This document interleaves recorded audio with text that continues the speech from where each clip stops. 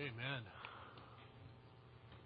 All right, we're going to be in Exodus 33 today. So if you'd open your Bibles, if you don't have a Bible, we got free ones in the back.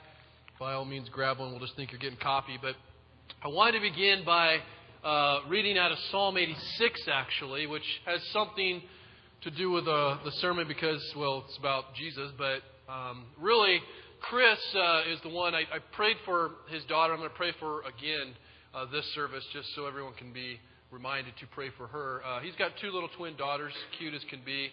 They were born earlier than they should have been. And so as a result, their immune systems aren't as strong as they probably should be. And so Karis is right now at Children's Hospital and has been there, I think, for a few days. And it began with all kinds of things, but it was kind of an pneumonia type of deal. And she had an abscess in her lung, I believe, that I don't know if they had to drain it or not, but she's down there kind of doing better, but without question, if you saw Chris, he's a lot more tired than he's been because he's been going back and forth with his bride down to Children's Hospital in Seattle for the last 4 or so days. And that's where he's headed right now. So I'm going to pray for them. And I was reminded, before I read Psalm 86, well, let me read Psalm 86 and then I'll tell you what else I'm just feeling right now. Psalm 86, just the first 7 verses. I've kind of made it a practice in the last few months to pray the Psalms. And, sometimes when you sit and pray, I know this never happens to anyone here, but you sit and kind of don't know what to pray. It's been helpful for me to start just by praying a Psalm and just start praying God's words back to Himself because they're all really to glorify Him anyway. But Psalm 86 was good for me recently and is germane to the sermon today. But it says this: "Incline your ear, O Lord, and answer me, for I am poor and needy. Preserve my life, for I am godly, and save your servant who trusts in you. You are my God. Be gracious to me, O Lord, for to you do I cry all the day. Gladden the soul of your servant, for to you, O Lord, do I lift up my soul. For you, O Lord, are good and forgiving, abounding in steadfast love to all who call upon you. Give ear, O Lord, to my prayer. Listen to my plea for grace." And I just want to remind, everyone, or just proclaim, that God is good. I met with a lot of people even this morning, just hearing about people losing their jobs. People, jobs are changing. The pressures of just going to a new building and all things that might happen with the church. And it's like one of those moments where your faith in God, either personally or corporately, begins to waver a little bit because you're making all your decisions thinking on everything you see here, the horizontal world. And we must remind ourselves constantly, because that's our tendency, that we are people of faith, that don't make decisions based off everything that we see, but what we trust God has already said in His Word. So I'm going to pray for everyone, including myself, in particular Chris's daughter, to remind ourselves that despite what we see, the brokenness of the world, God is good. And I know that because when Jesus died on the cross, it was the most terrible, horrible, horrific thing that ever could be imagined, and yet it was the most glorifying and honoring thing possible. And so I know that though I don't understand suffering and tough times, I know that they do glorify God. So I'm going to pray. Father God, I just thank you for everyone that's gathered here today and those who are not. I lift up, Father, in particular, little Karis. I just ask for all of us, Father, for you, your Spirit, to remind us to pray for her, that she, Father, will be healed, that she will be free from disease and from whatever condition, Father, she is suffering from. And in the midst of this time, Father, not only she be comforted, but her mom will be comforted, in particular by Chris and his ability to lead, empowered by you, Father, to trust and to proclaim that trust in you. Help us to rejoice, Father, in her healing. May you glorify yourself through that entire experience, and may we rejoice with them because of what you've done. And I pray, Father, for anyone who can hear my voice, whether through podcasts or here, Father, for those who are suffering from job loss, for those who are just uncertain about how things are going to turn out, that you will just break us, Father, to the point where we desperately depend and trust that you are in control. That, Father, you will increase our faith, if you will. Help us to see with eyes of our heart and not just to judge all things with the eyes in our head. Father, help us to trust you and to know deeply in our soul that you are good, that you want to pour out your grace, and that you are in control of all things. May you be glorified by all we say and do today. Amen. Can't be reminded enough that God is good. All right, well, Exodus 33. Now we get to talk about sin. And I don't mean to talk about sin that much. It's just that Exodus has a lot to do with broken people. And we don't talk about sin probably enough in our world. And hopefully we'll end with and speak about God's goodness despite our sin. But 2 weeks ago, we saw God grant Moses, as we went through Exodus 32, appeal to show mercy to his people and to not kill them, if you will. And I think that it's in essence a groom, because we've been talking about these marriage terms of God marrying his people and speaking of Israel as his bride. So in essence, what you got is a man, a groom, catching his bride, sleeping with someone else pretty much on their wedding day. And God's best man, as he is inflamed with anger, as many of us would understand, pretty much talks him down from taking a shotgun and blowing away everyone in sight and starting all over with him.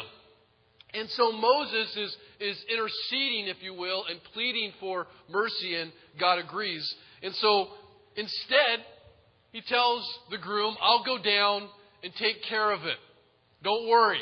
And so he goes down to take care of the other man, if you will. And as angry Moses goes down the mountain with Joshua who follows along, he walks upon a scene that's just despicable, because this is a groom who has done nothing but love and cherish and give everything to his bride, and they are committing adultery in front of everyone and joyfully singing about it.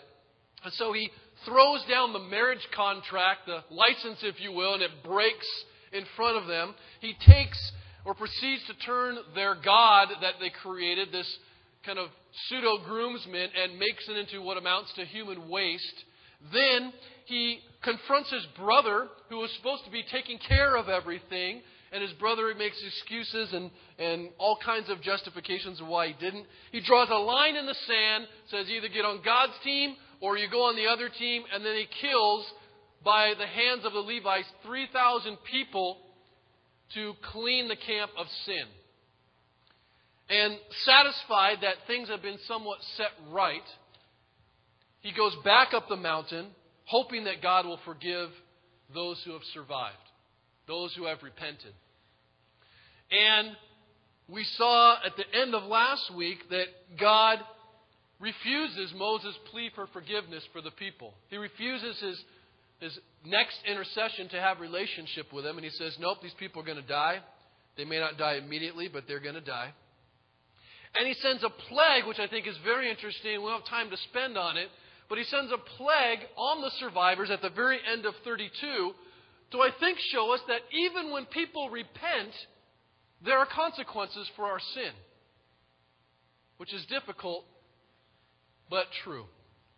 And so, in the entire chapter of 32, you have this God and Israel relationship going on where God is being merciful and Israel is being rebellious, and they make their own cult, and God doesn't destroy them, although He has all the right in the world to. And then we get into Exodus 33, and the focus of the chapter shifts from the faithless kind of to the faithful guy, Moses. And it starts to explore that relationship that God had with Moses, and it's amazing.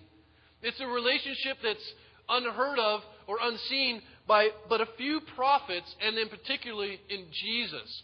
And He has this relationship that He calls a friendship, where He talks face to face, and His ability to intercede for a guilty people allows Him to renew the promise that He made. And that's the conversation we see today. And the renewal, or God's kind of second change of mind, figuratively speaking, to fulfill what He said He would do in having a relationship, has nothing to do with the change of heart of Israel. It has nothing to do with that. And it has everything to do with a God who is so good. He restrains Himself from killing them, and He loves them when they are not lovable, when they do everything to not love Him. And so we begin in chapter 33, verse 1, where we have Moses' kind of last conversation with God before he goes down the mountain to see the people after he said, I'm not going to forgive them. And in verse 33, it says this: "The Lord said to Moses, 'Depart, go up from here, you and the people whom you have brought out of the land of Egypt, to the land which I swore to Abraham and to Isaac and Jacob, saying,' quote, 'to your offspring I will give it. I will send an angel before you, and I will drive out the Canaanites and the Amorites and the Hittites and the Perizzites and the Hivites and the Jebusites. Go up to a land flowing with milk and honey, but I will not go up among you, lest I consume you on the way, for you are a stiff-necked people.' And when the people heard this disastrous word, they mourned, and no one put on his ornaments, for the Lord had said to Moses, 'Say to the people of Israel, you are a stiff-necked people. If for a single moment I should go up among you, I would consume you. So now take off your ornaments, that I may know what to do with you.' Therefore the people of Israel stripped themselves of their ornaments from the Mount Horeb onward." So the first thing that God tells Moses is like, leave Sinai. They've spent about 10 months at the mountain where the commandments were given, where Moses went up, where a big cloud and lightning and fire was covering the mountain. God's presence was there. And he basically says, leave my presence, similar to probably what happened in the Garden of Eden, when he kicked out Adam and Eve out of the Garden of Eden and said, get out. And so he tells them to leave Sinai. And the second thing he says, though, in the midst of all of that, he tells Moses that I'm still going to keep my promises. I'm still going to keep the promises that I made to your forefathers, Abraham and his son Isaac and his son Jacob. And the comforting thing, I think, for all of us, or anyone who's sinned, which includes all of us, is that though sin grieves and angers God, though it makes him sorrowful, and though it does justly create a situation where we should be destroyed, it does not prevent God from fulfilling his plans. Our sin does not change God's agenda. And so what he tells is that, or shows, is that he is the true husband, of which I wish more husbands were like, the true groom that basically commits to his bride based on himself, not based off the behavior of his bride. We don't get that sense of commitment covenant in today's marriages. We like to play the blame game and say all the reasons why I'm leaving you, why I should leave you, you haven't loved me, you haven't respected me, whatever. The vow that God made was predicated on himself. And for his own glory, he will make good on his promises.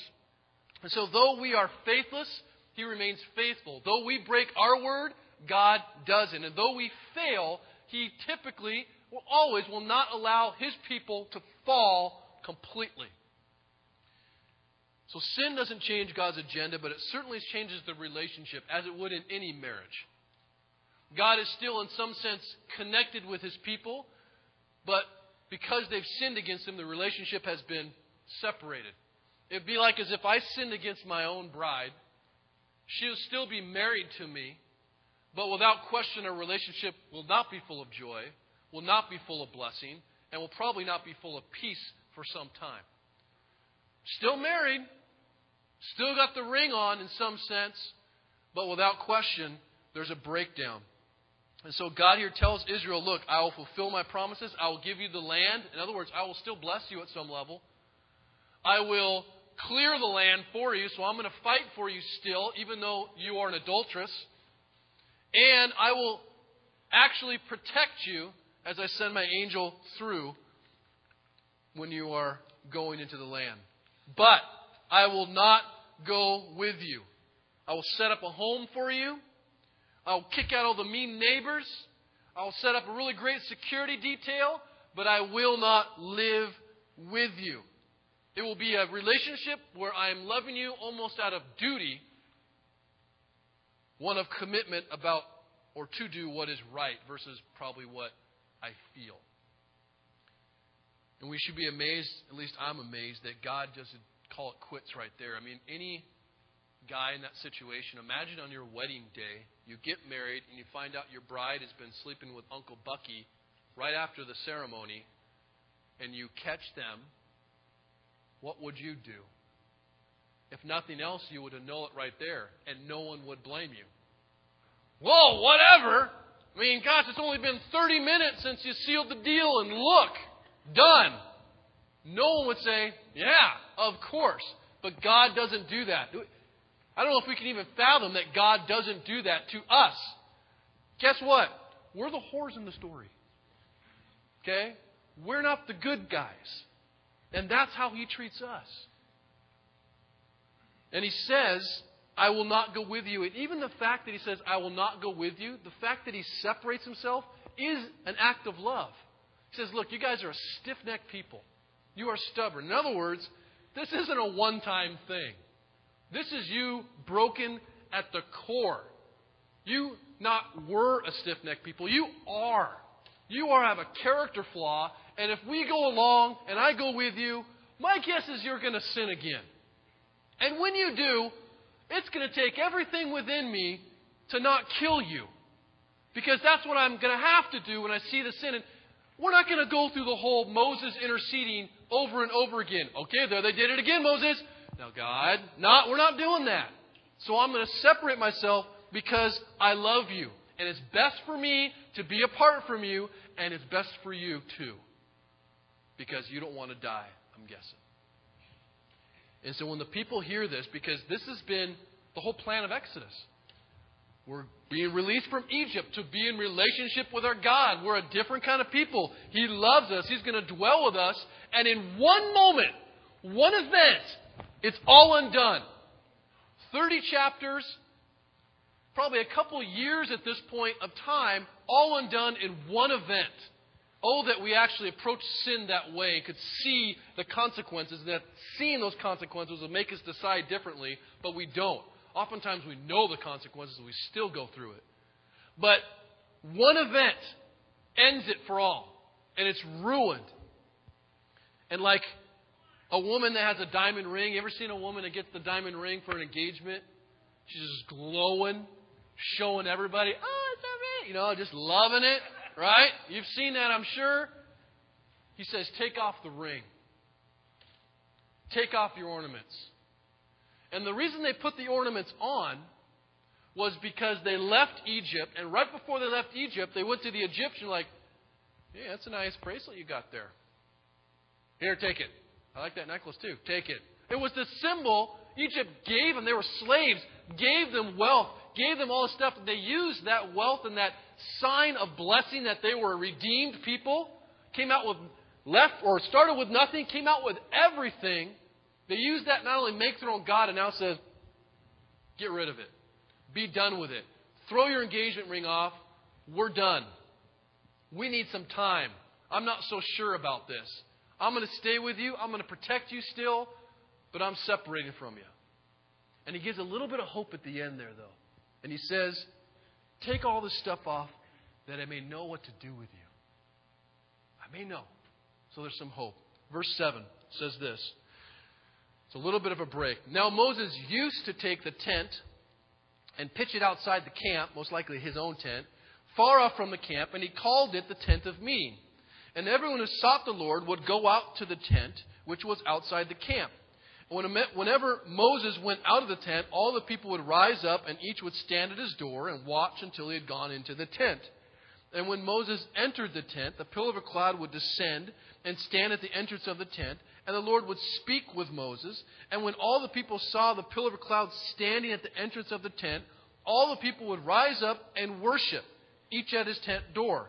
Thus the Lord used to speak to Moses face to face as a man speaks to his friend. When Moses turned again into the camp, his assistant Joshua, the son of Nun, a young man, would not depart from the tent.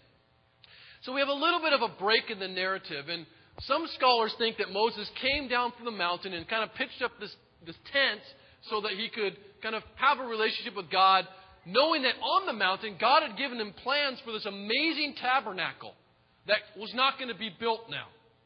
And so Moses, unfortunately, has to go back into this relationship 101 when it should have been in the center of the community. I don't necessarily think that's what's happening exactly. I do think that the following conversation takes place in this tent. But we get confused a little bit in the Old Testament because you have the tent of meeting, And then you have the tabernacle, and that tabernacle is later called the tent of meeting, and then sometimes just called the tent. And so to clarify a little bit, I think what was happening is pre-Sinai, up into Sinai, and even to the plans of the tabernacle, this is how God interacted with Moses. He would take a tent and he would set it up outside of the camp. And as they were watching that relationship with him outside the camp, the pillar would come down and they would worship God, knowing that there was still a separation there. And Moses, I don't think, goes down and starts doing this, although I think this thing's always been going on, in other words. And so he mentions this narrative kind of in the middle of, or this little scene in the middle of this narrative to explain a couple things. One, I think to identify exactly what the relationship with Israel is now, specifically the relationship with him and sinners, and also what his very unique relationship is with Moses, because Moses is going to call him out on some stuff that is just crazy talk in terms of a creation speaking to his creator. Here we go. Israel's relationship with God. We learn something about Israel's relationship with God. One thing we learn is that the tent outside of the camp reminded the people that God was holy. That God is completely other than them. That God, similar to the Garden of Eden, separated himself from sinners. And this event in Exodus 32 doesn't make them sinful. They already are sinful. Deuteronomy, I think it's chapter 7 or 17, one or the other, speaks about the reason why God loved Israel. Had nothing to do with Israel. Had nothing to do with them being a better people than anyone else. Had to do with His choice and His favor and His decision. Nothing based in them. And so, the funny thing is that they see this tent out there. They desire without doubt to have a relationship with God. And so when Moses goes up the mountain, they so want a relationship with God in the center of their life, so to speak, they make their own. And they put this God in the center of their life. And they worship it and look at it and make sacrifice. It's a false God, but they have such a desire for this relationship. And I think the thing we learn is that if you begin your understanding of God, your church, your theology, all these things with a man-centered view of things, your community, your church will end up with God way on the outside. If you start with men, if you decide to start with what you want. But if you decide to center your life on God, the community will be built. Sometimes we preach stuff in our church and others that make people uncomfortable. And I would rather make you uncomfortable than make God embarrassed, if that makes sense. I am more concerned with the approval of Him than anyone else's approval. So when we make decisions as a church, yes, we listen to the appeals of men, but we never want to get to the point where we center our decisions on men, because that will build a community with God as like a backpack on our Christian faith, not actually driving it from the center. And that's the difference. Israel was characterized, their relationship now, because they had separated themselves because of their sin, is characterized by a relationship that's occasional. Their worship of God was at a distance, and it only occurred every so often. Similar to someone whose entire worship experience, their entire Christian faith centers on events and Sunday morning and gatherings. That would be similar. Instead of a life characterized by a believer who was worshiping all the time. And I know we say that, and some people are like, so what's that mean? You're like singing zippity-doo-dah, praise Jesus every time you're walking down the sidewalk? No, that would be interesting to see. It is the fact that your life is so centered on worshiping God that all of your decisions, your finances, your parenting, how you do your job, how you interact with people is driven by the sobering reality that you are worshiping God. That's a different way to live. And then you have Moses and his relationship with God, which is incredibly unique. We learn something about this relationship as he's the only one that God spoke to from the burning bush, the only one He invited into the tent, the only one who went up to Mount Sinai, the only one He had this very unique relationship with, through which all men were blessed because of this one relationship. And when the Bible says that Moses spoke to him face to face, we kind of go, wait, didn't He just say He couldn't see his face? It is figurative language, and it's describing the openness of the relationship. The sobering way we could talk. Because I always have heard people say, Jesus is my friend. And there's a funny song, if you really want to watch it on YouTube, just write Jesus is my friend. It'll give you some good, old-fashioned laughter about some cheesy Christian stuff. But there's a song that's like, Jesus is my friend. And it's just cheesy. Because that, for me, is like, Jesus is my friend. I mean, that sounds warm and fuzzy, but I'm like, Jesus is my Lord. That sounds like, yeah. But here, as we talk about friendship with God, he starts calling him out and speaking to him in such a way that God doesn't smite him. God actually listens to him and engages with him and dialogues with him. And it's amazing because in the next passage here, beginning in verse 12, Moses says you 5-7 times. You did this. You said this. You're doing this. Like calling out God. Here he goes. Moses, chapter 33, verse 12. Moses said to the Lord. So most likely this conversation is happening in the tent. Because that's how they've been doing it. Because they didn't build the tabernacle, Moses goes back down. He's sitting in the tent, talking to God. No one else is hearing it. And they know there's a conversation going on. This is what it goes like. Moses said to the Lord, see, you say to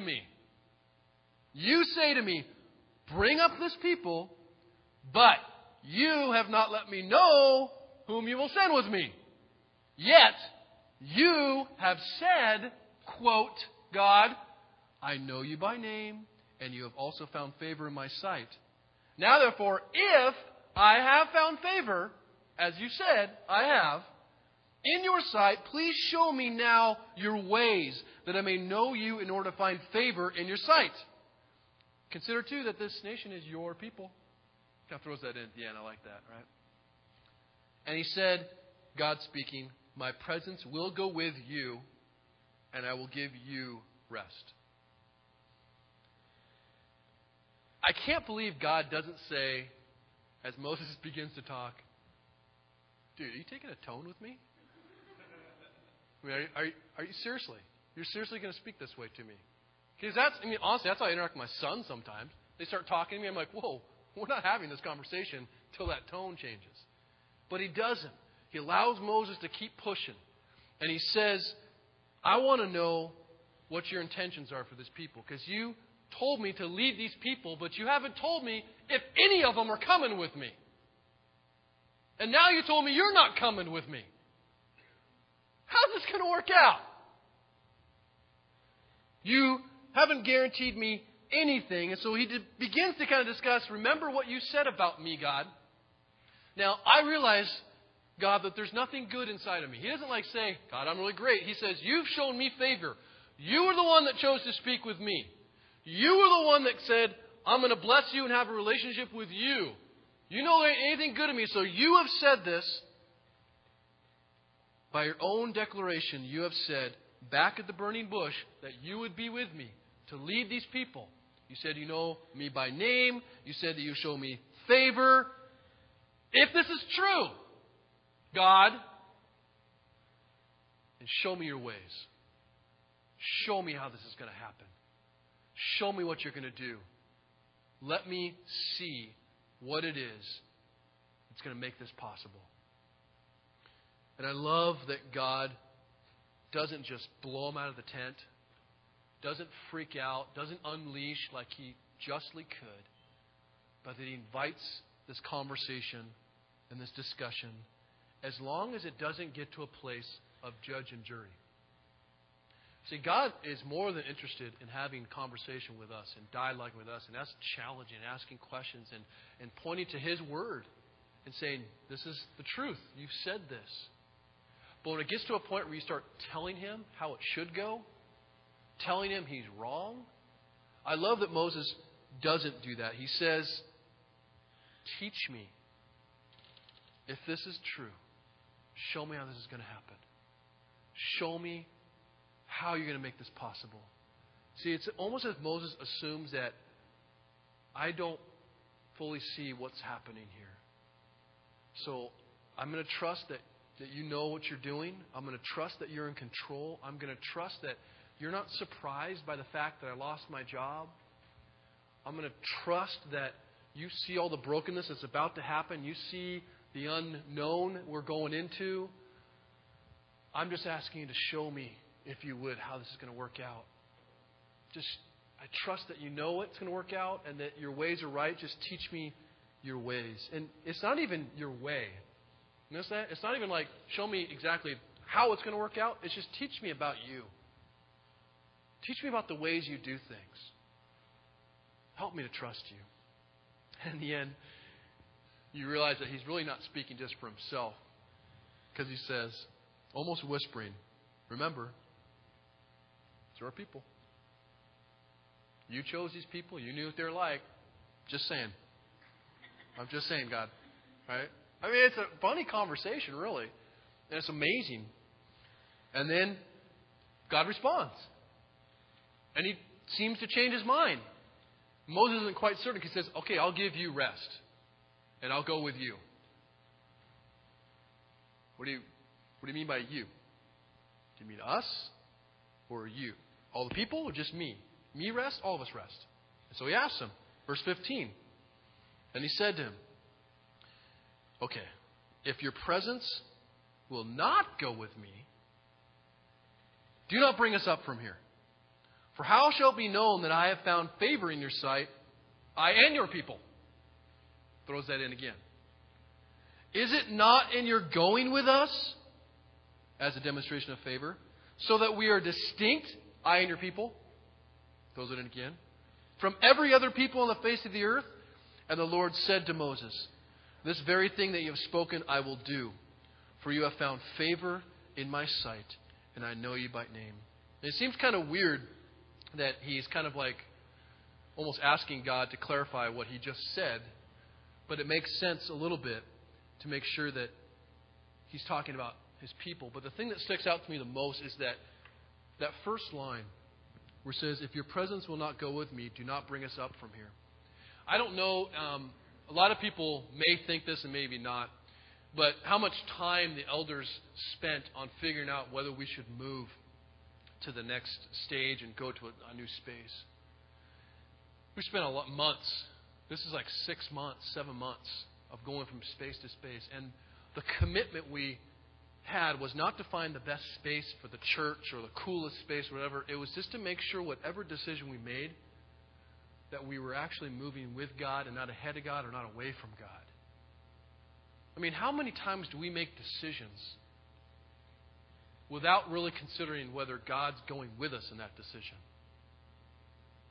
I mean, Moses is so dedicated to making sure I am not moving unless you're coming with me.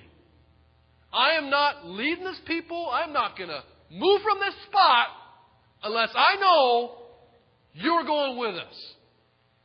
That's huge.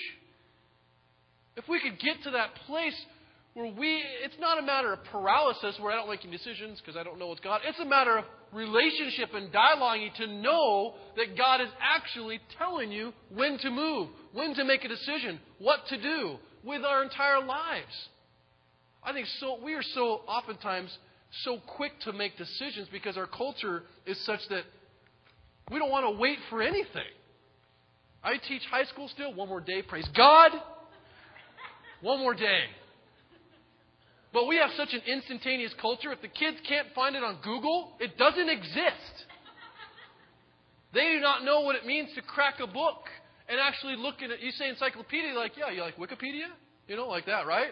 No, it's actually a book with pages and they're alphabetical and, they don't have this concept because we have a very instant gratification culture. Get the answer, go. They don't want to wait. No one's going to tell me I can't move, right? I don't need permission. I just go. We just decide, we move. That's not what distinguishes a believer in Jesus. A believer in Jesus is dependent upon the presence of God. So much so, they will wait. And they will meditate. And they will ask. And they will wrestle. And they will not do what seems convenient because they're not convinced God wants them to move in that direction. Even if it means like the best opportunity in the world. Just because it's the best opportunity from the world's perspective doesn't mean it's the opportunity God wants you to take.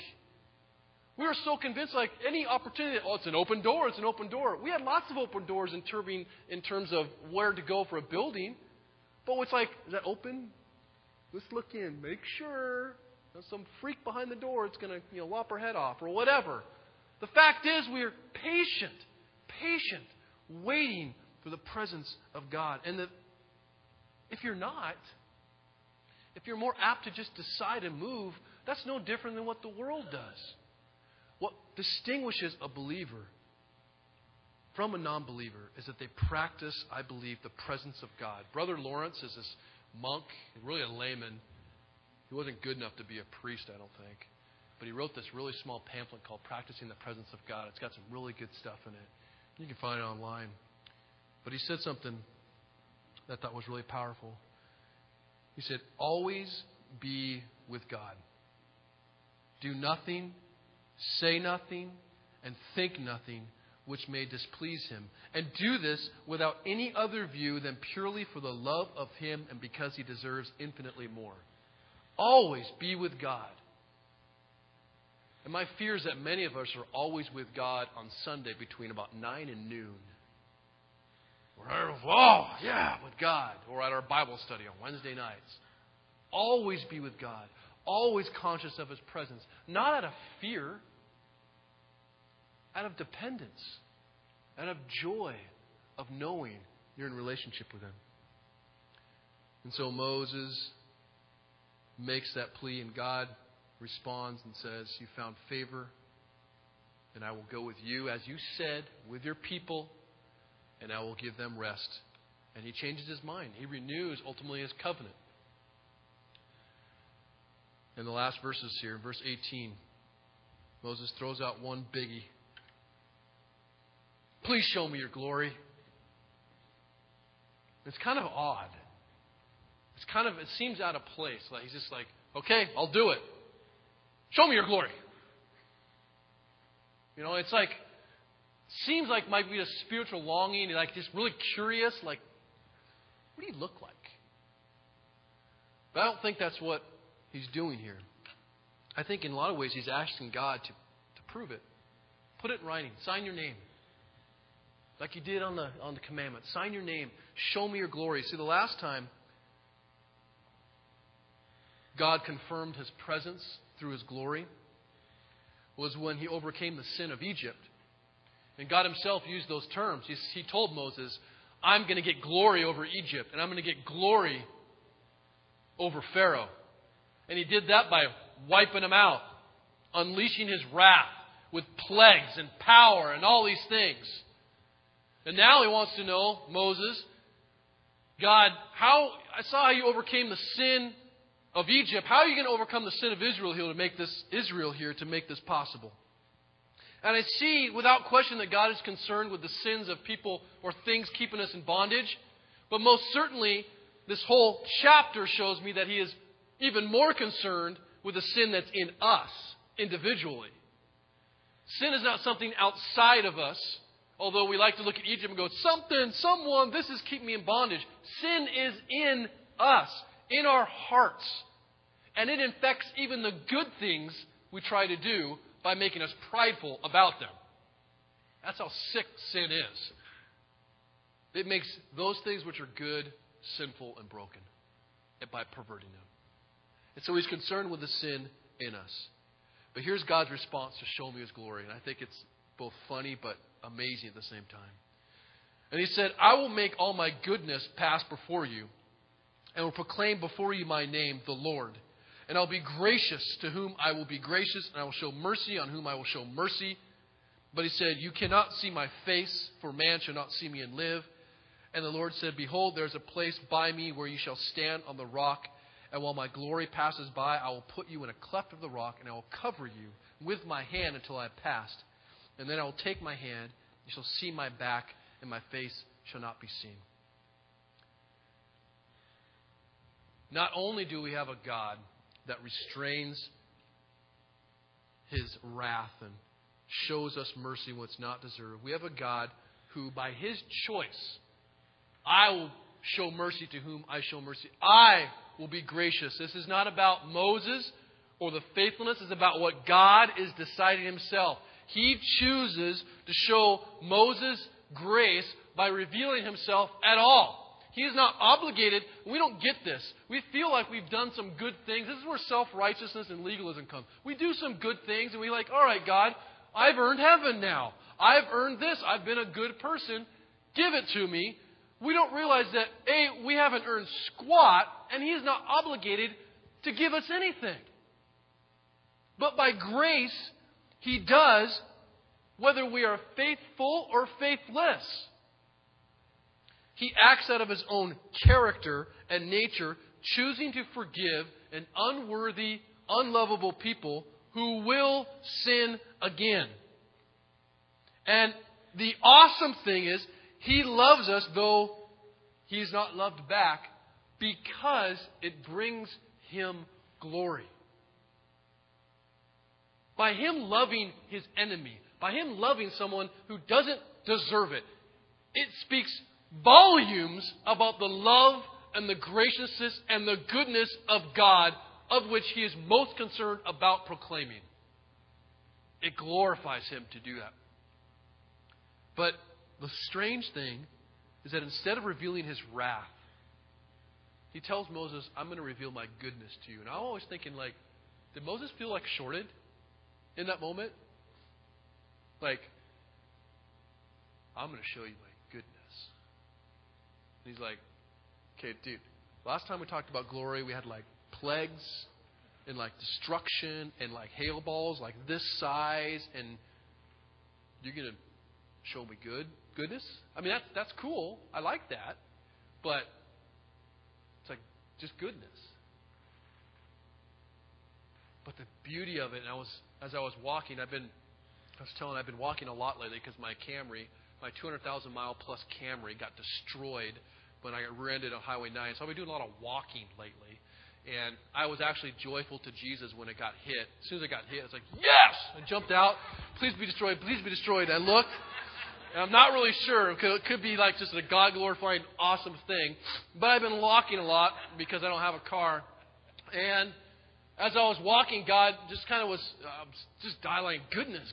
Why goodness? Why not glory? Because He seems to kind of modify. He doesn't really deny, I'm not going to show my glory. He just kind of modifies it a little bit. And you're like, why would He show Him His goodness? That just seems kind of like not as what's going on here? And what blew my mind is this thought.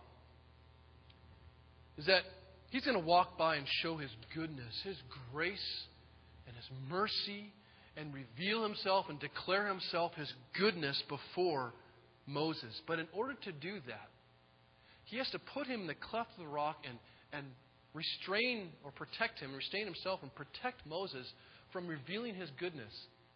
And we talk a lot about God's wrath and how we could stand in God's wrath and those kind of things. But think about, God can't even reveal His goodness to us fully. God's goodness, forget the wrath for a second and the glory in that sense, and just His goodness. If He were to expose His goodness to us, it would kill us. And you think about that. If God were to be like, okay, you want me to show me how good I am? It's like, boom, He shows it to you. In that moment, and I know you've had this experience where you see someone who just, they're really good, at least a lot better than you, right? They're really good. And you admire them for their goodness, and you're like, man, that's just a good person. Well, imagine perfection. And in that moment, before you die, you are shown your own brokenness, your own cruelty, you feel shame not because of, yes, you're sinful, but because of the goodness sitting before you. And it's so good, so righteous, so wonderful. In comparison to our own brokenness, He has to protect His people, in this case Moses, from seeing it. But in that moment, He also shows Moses how actually good he has to be in relationship with Him. We don't got a chance. I don't got a chance. My goodness, even my little bit of goodness ain't going to even hurt anybody. And we got the Jesus dying for our sins part really down good, right?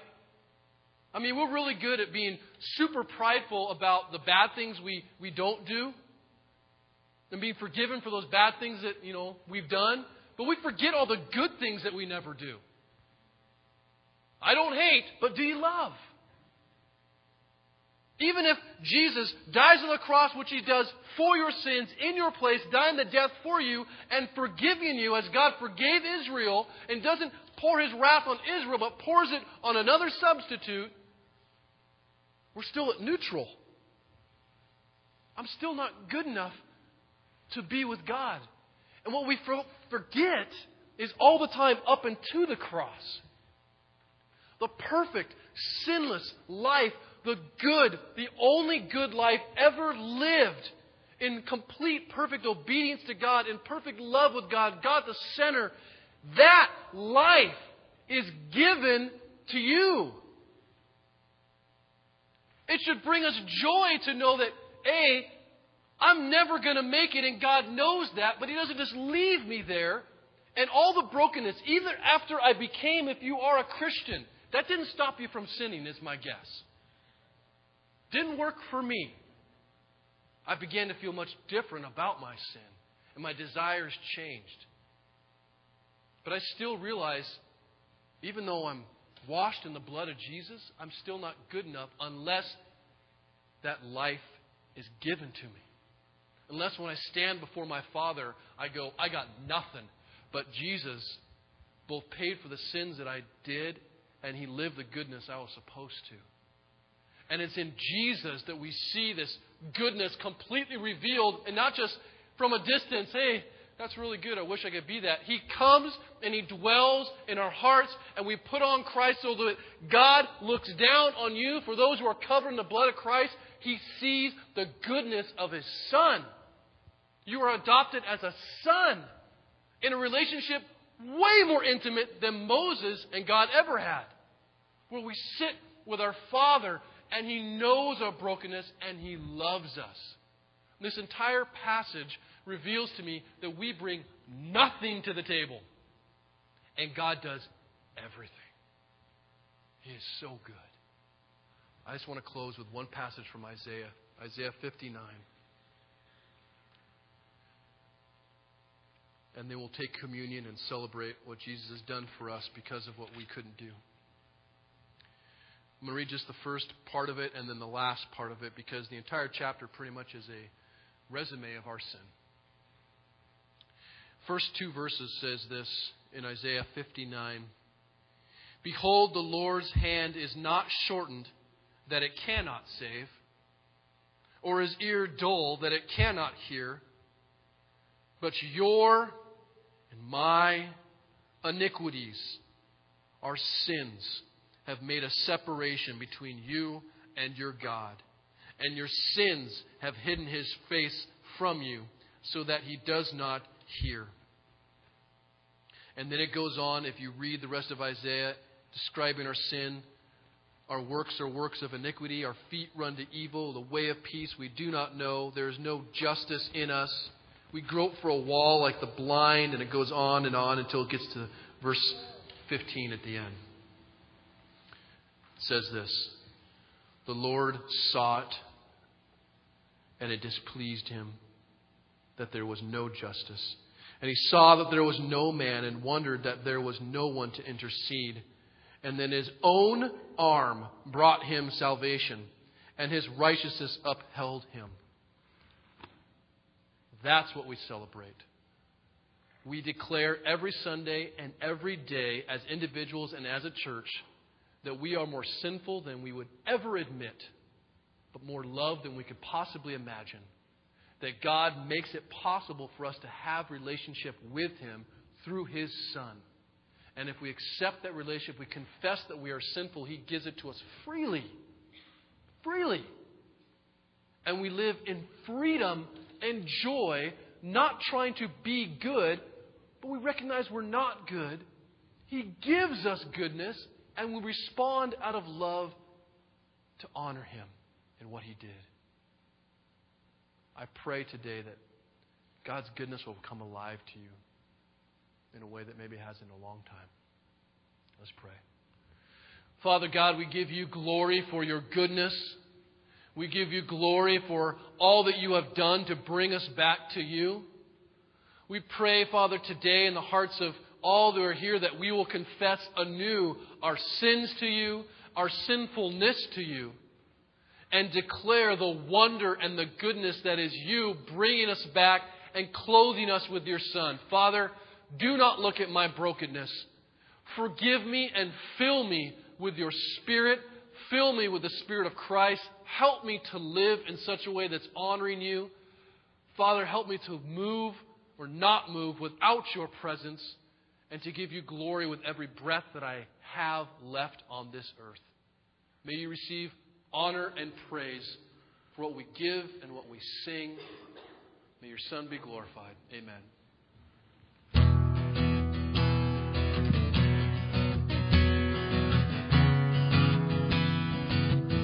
Please stand and respond with us.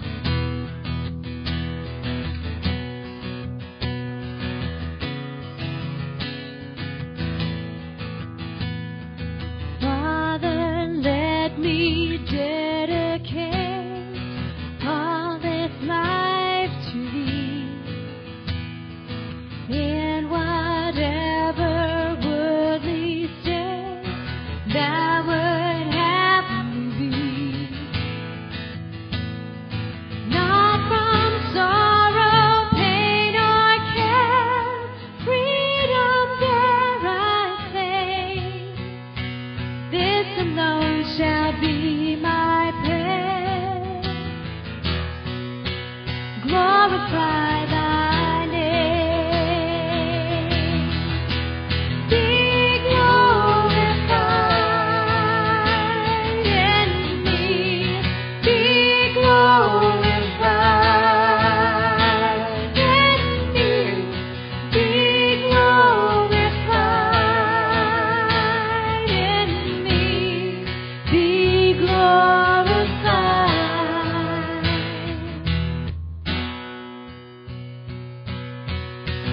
Can a child presume to choose where or how to live? Can a father's love refuse all the best to give? Let my glad heart while and sing, the end all proclaim, and whatever the future brings, glorify Thy name. Be glorified in me. Be glorified in me. Be glorified in me. Be glorified.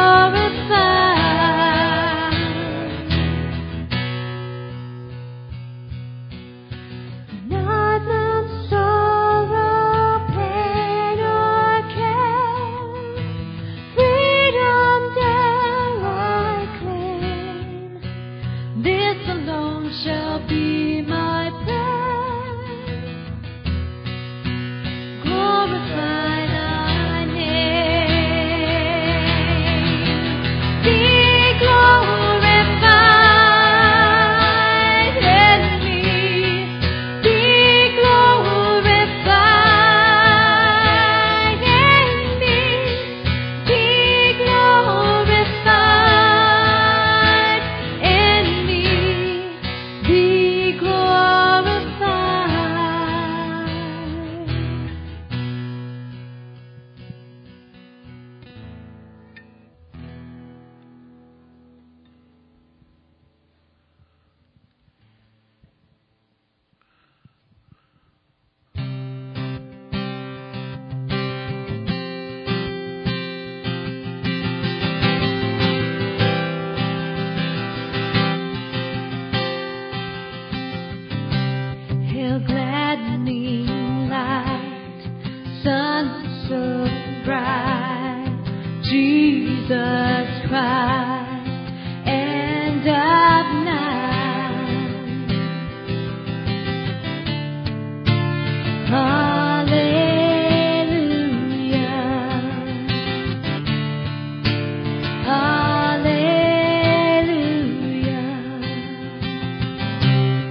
Hail, gladdening light, eternal bright, in evening time, round us shine.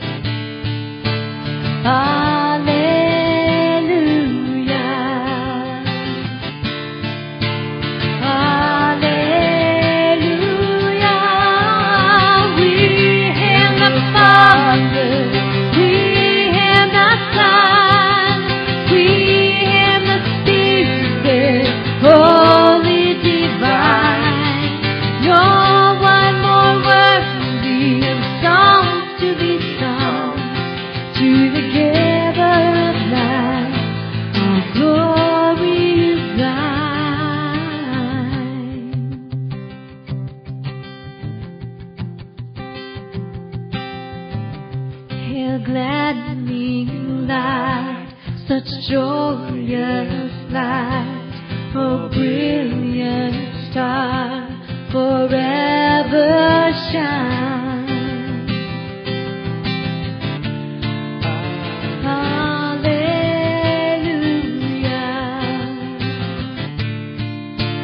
hallelujah,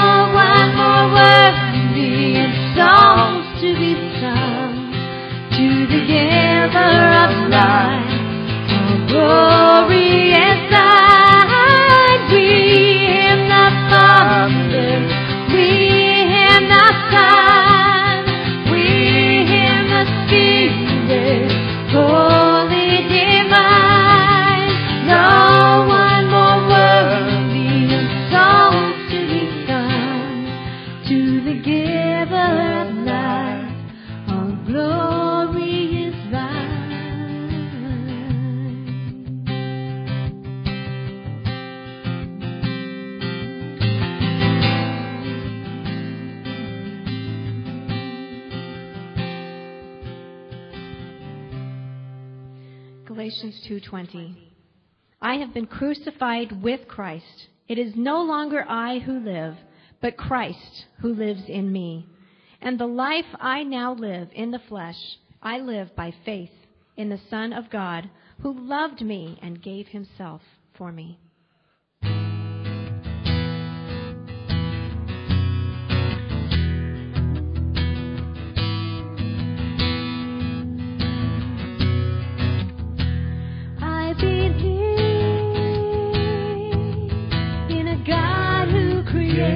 I believe in His image we were made. I believe that when Adam made the crowds of creation would forever stay. I believe in a God of grace. I believe my sin pervade. I believe that He bore my shame, just as was done when He took my place. Faith in You, I will have faith in You. You give me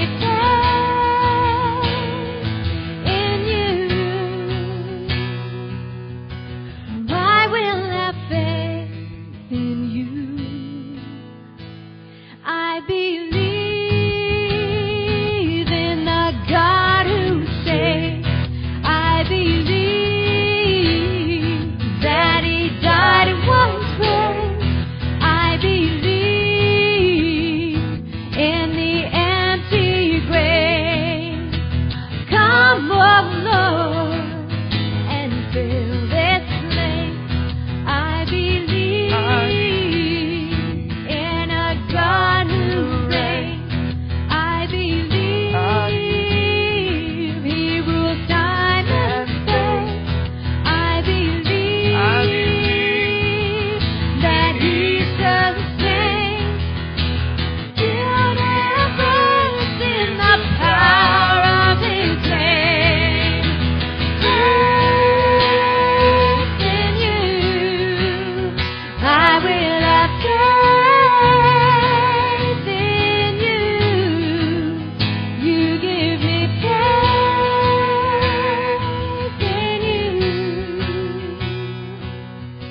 'cause I will have faith in you.